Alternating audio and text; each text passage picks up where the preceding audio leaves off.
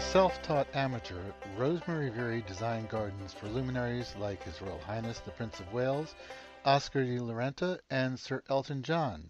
She began writing books in 1980 at the age of 62 and completed 18 popular works. My guest today is Barbara Paul Robinson, the author of a new biography, Rosemary Verey, The Life and Lessons of a Legendary Gardener.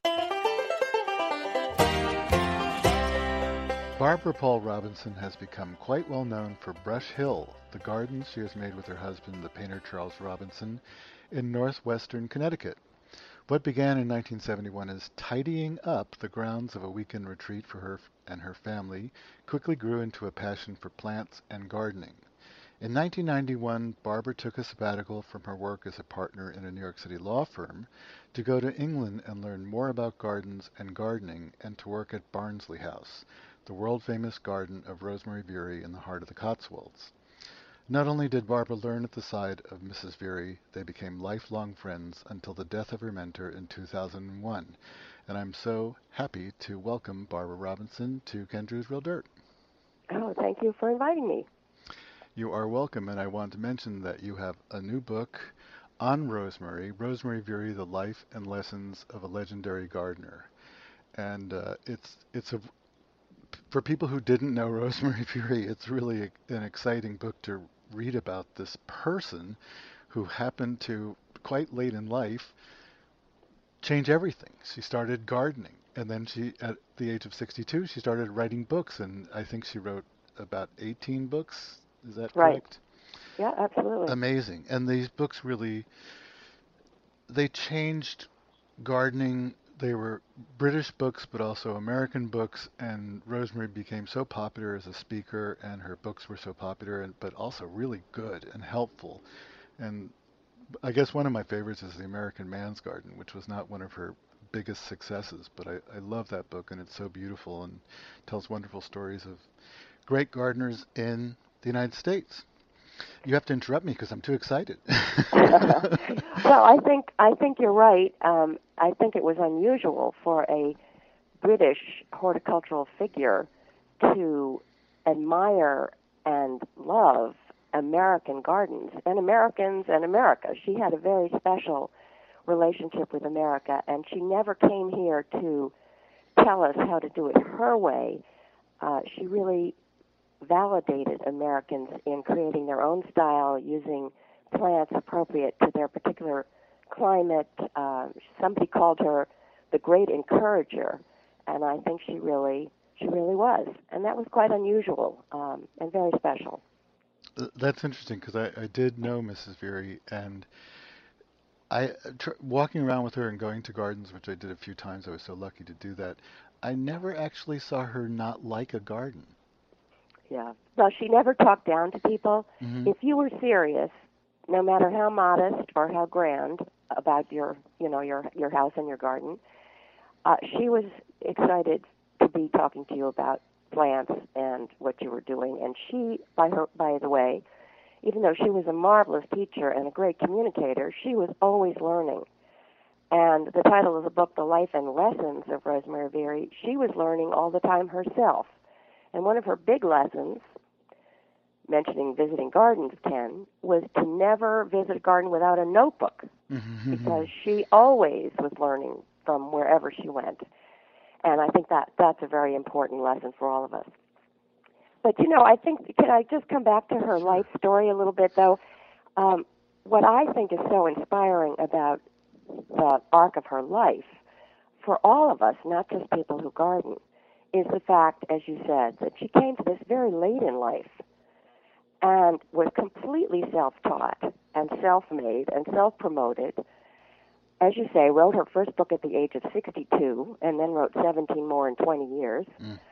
So she proved really by her example that all of us can have a very rich and full later chapter in our lives. And I think that's a very important example for everyone, not just gardeners. And in spite of a lot of things, because for many years at the end of her life, she was not well, but it didn't seem to stop her. No, well, she was a force, very, very hardworking and very very disciplined. Her father had been in the military, so she was very stoic, very stiff upper lip, and when she could barely walk, she dragged herself to America several times at the end of her life. And in fact, as you know from the book, the last garden she did was in Kentucky for a wonderful family, Anthony and Angela Beck. And she died about 2 months after designing that garden. Mm. Amazing, amazing fortitude. It is amazing, and something that I noticed also about her when she thought people weren't looking, even though she was, I could say, a taskmaster, especially at her own garden, but she was obsessed with gardens, but she also was obsessed with nurturing Yes. plants and gardens and seeing everything, as you said with the notebook, seeing something new. She was so excited about something new, anything new. Right. And if she saw a plant that needed watering, she'd water it or have somebody water it. Yeah, well, she one of her lessons, which she repeated all the time, was use your eyes. Use your eyes. She was always editing. Something had grown too big for a space. She was ruthless about cutting it out and doing something else, moving on. And one of the important lessons she taught me was to take risks. Lawyers aren't good at that. So that was a very profound lesson. Now you're supposed to know the answer. If you ask the question, make sure you know the answer. But not in that case. So tell me about what happened in 1991 to you. Well, I had, to my surprise, really, I had no interest in gardening particularly. I was busy practicing law, raising a family, commuting back and forth weekends to my country house, and had grown up in the suburbs and had never really paid any attention to gardens. And then when we first got here, as you say, we call that era the clearances. We were just clearing everything out. Charlie, he grew up in the country, so he planted a vegetable garden, and then he went off to Brazil for a month and left me behind.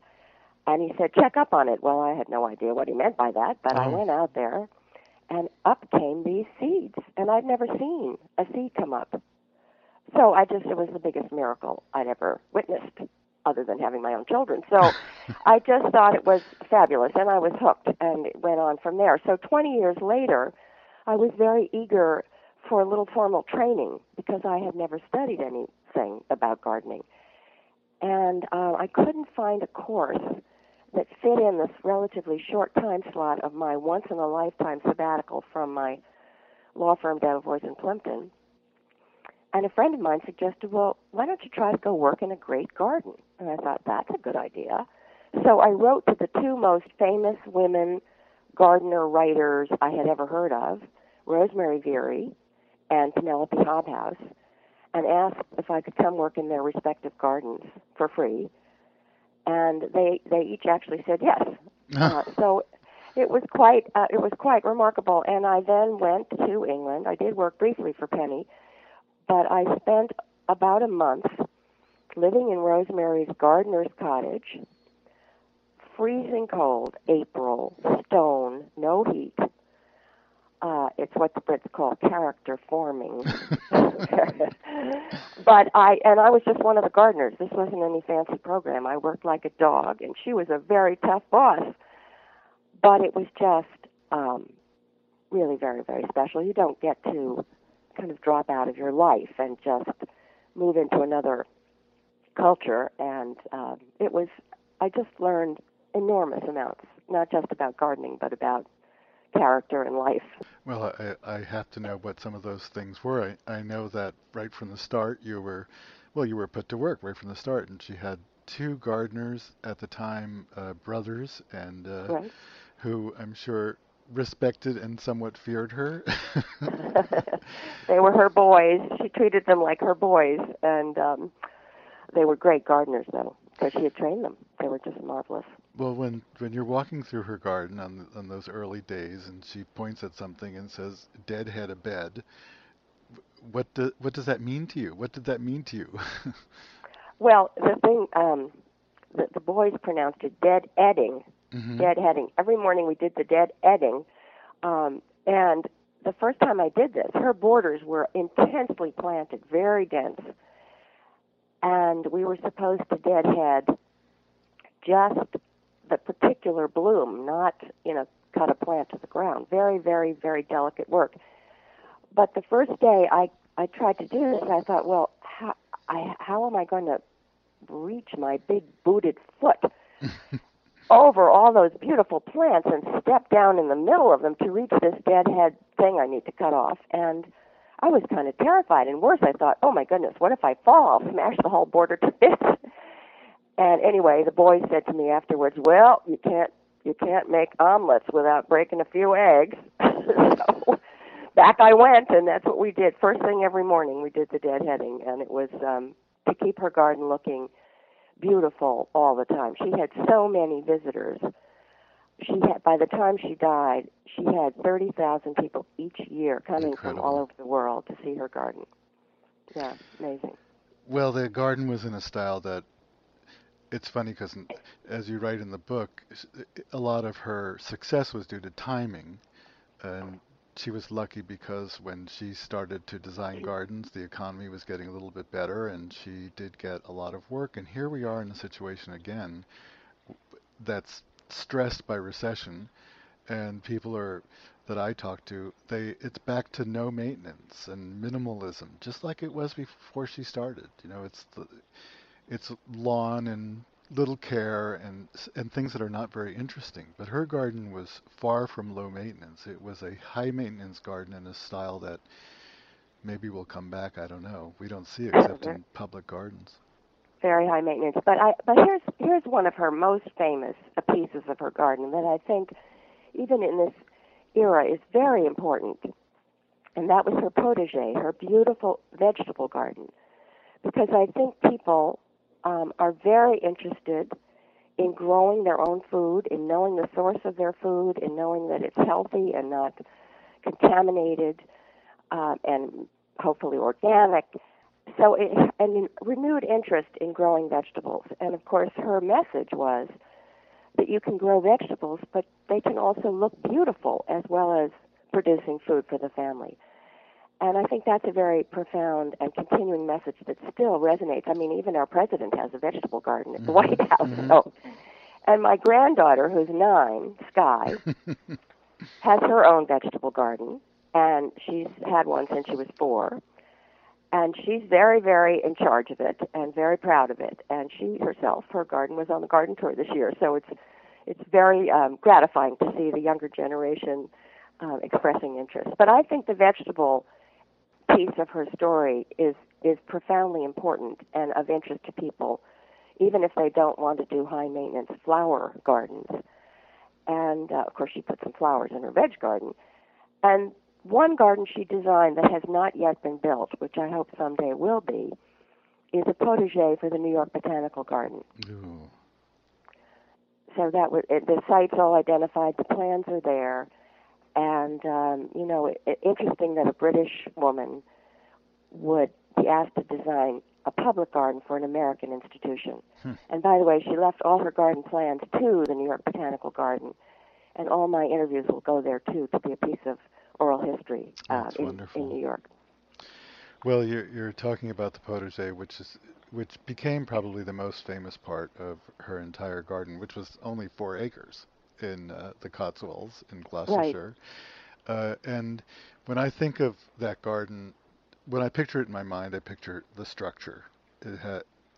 It's funny. It's something about all of her gardens. There was this sort of informality within formality, and having so much structure in a vegetable garden, something everybody can do. It's actually not hard, especially the way she did it. I mean, of course, it was high maintenance, and the fruit trees were clipped and made into wonderful shapes. But edging, structure, and then things can go wild inside. And she wouldn't just have things. I say things, but it's always colorful leaves and texture and all edible. Well, and she emphasized the fact that you can design a vegetable garden. You don't have to grow them in rows. Actually, it's quite efficient to grow them in blocks and to intersperse different vegetables with each other, like leeks sticking up among beautiful colored lettuces. So all of that. My granddaughter's garden has two lattice arches, very tall arches, that my husband Charlie made for her, and we grow pole beans up over them. And so it's a very efficient way to grow climbing beans, and it's also very beautiful to walk through them. So that's the kind of lesson she really wanted to impart. It's illogical, but hardly ever done, Right. and yet so logical. Well, what are some of the other things that you took away from your 1 month there? In your I can picture you freezing in that little, Yes. and then driving on the other side of the road. I almost said wrong side, the other side of the road. Uh, did you have to get your own food and everything? Oh, sure. Oh, absolutely. And it's very funny because, they say that the Americans and the Brits are two cultures divided by a common language. And that's very true because the first time I went to the grocery store, I just needed to buy a sack of sugar for my tea, And what I thought I was buying sugar, looked like sugar to me, was actually powdered sugar, the confectionate sugar when I got home because they don't use the same words. So, excuse me, it was a learning experience to be in a different culture. But more importantly, I was trying to figure out how she managed to have her garden look great in all the seasons, which was another one of her big lessons.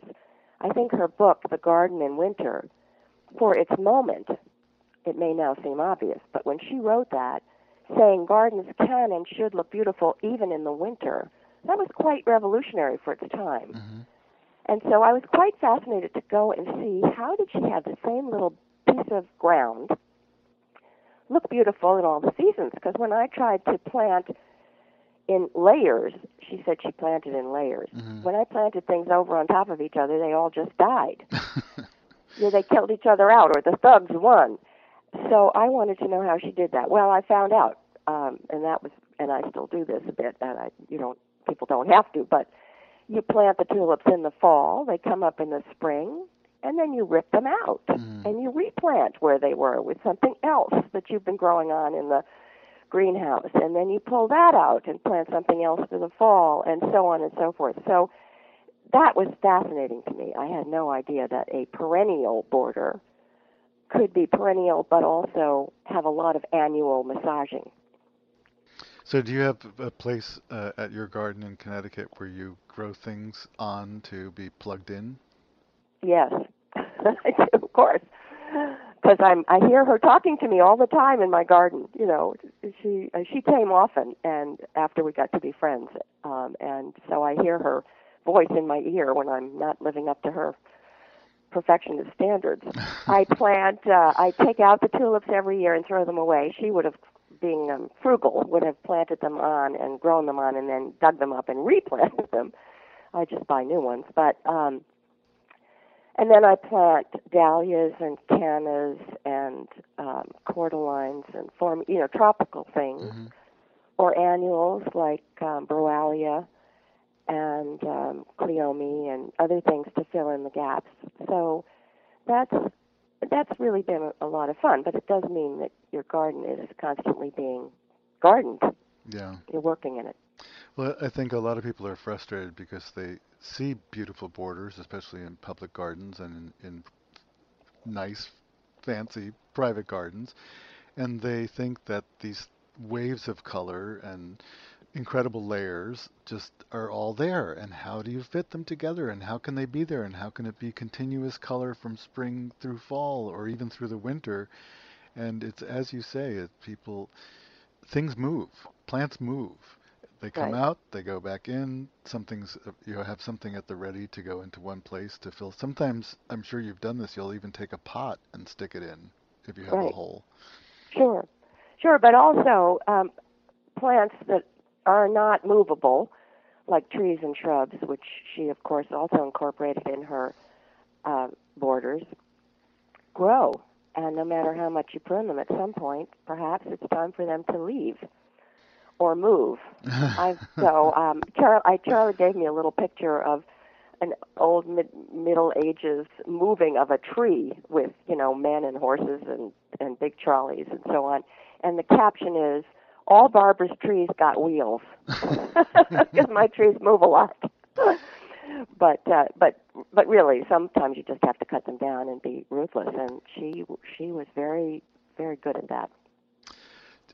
And you think that you've learned that you've really learned to be ruthless? Yes. I'm saying it that way because I haven't learned that. Oh, it's hard because you love your plants. They're your babies, but they just get too big for the space, and you just have to. And then, if you can make yourself do it, at the end, usually you're very, very pleased. And besides, it's an opportunity to plant something else. Yes, and of course, as we all do, and I know you do too, because your compost is famous in its Oh, way. yeah. Well, I live on a gravel pit, so without compost, I couldn't have a garden. Well, that's one thing. At least when you remove something, it can be recycled, even in some form. Because Oh, sure. Even woody things get chipped into, wood chips and stuff that we use. Absolutely. But she had the most marvelous compost heap. She was a little early for the organic movement. She didn't speak of the environment and organic, but she was a country lady, so she knew that you had to feed the soil. And her compost heap, somebody told me I should do this. I don't know if I can, but she had a living compost heap composed of chickens. Mm. Her chickens were in a big pen, and we would just fling all the clippings from the garden into the pen every day, as long as they weren't poisonous or invasive. And she would fling in a little corn, and the chickens would scratch and poop all over this. And slowly but surely, the level of the chicken coop, the ground level, would rise over time. And then when it was high enough for the chickens to fly out over the top of the fence, her son would come with a big tractor scoop and scoop all the muck up. And that was her compost. Really marvelous. Yes, wonderful. Well, you'll have to get started. I need chickens. I don't have chickens. I, I, I can completely understand that because we do have critters. Right. And it breaks your heart. And no matter, around here in the northwest corner of New Jersey, I have friends who have tried everything. And sooner or later, a bear or a raccoon or something gets in there. And Or a just, fox. Yeah, Fox or a in the chicken coop. Yep. Yeah, actually, in the end, she did have to give up her chickens because the foxes came too much. And they took the chickens. So, yeah, it's very heartbreaking. Well, believe it or not, we're almost out of time. Oh. So much fun talking to you. Thank you. So now in the last minute or so, is there anything that you would like to add? I mean, we've been just having a conversation here, and I do want to remind people about the wonderful book, Rosemary Verey, The Life and Lessons of a Legendary Gardener, and of course I'll have a link on the kendrews.com website to find out more about the book. But the book it's a biography. It's the entire life of Rosemary Verey and all this wonderful gardening advice that's woven through the entire book. But Barbara, is there anything else you'd like to say? Well, I hope the book makes her come alive for the reader, because among all her many traits, one of her often repeated lessons was it's a sin to be dull. She was never dull. And so I tried. She was charming and vivacious. She could be difficult and demanding and all sorts of things like that. But really, she was just so lively and so much fun and such a special spirit. So I hope that the book makes her come alive as a person, as well as describing her important work. And her books live on, and I think are still important in terms of teaching us all that, and this is what she would have said, you too can do it. After all, she did, all by herself, taught herself. So you can do it, so just get on with it. Well, thank you so much for being my guest today. It's been great. My guest has been Barbara Paul Robinson, and her new book is Rosemary Verey, The Life and Lessons of a Legendary Gardener, and it's all true. It's The Life and Lessons of a Legendary Gardener. Great subtitle. Thank you again. Thank you. Rosemary Verey was a great promoter. She knew how to publicize herself, and one thing that always impressed me, She would welcome every photographer to come to her garden and take pictures, unlike a lot of people who think that's a big invasion of privacy. She was into promoting her work of art, and it worked. She had a great career. Join me again next week for another edition of Ken Druswilder, The Garden Show.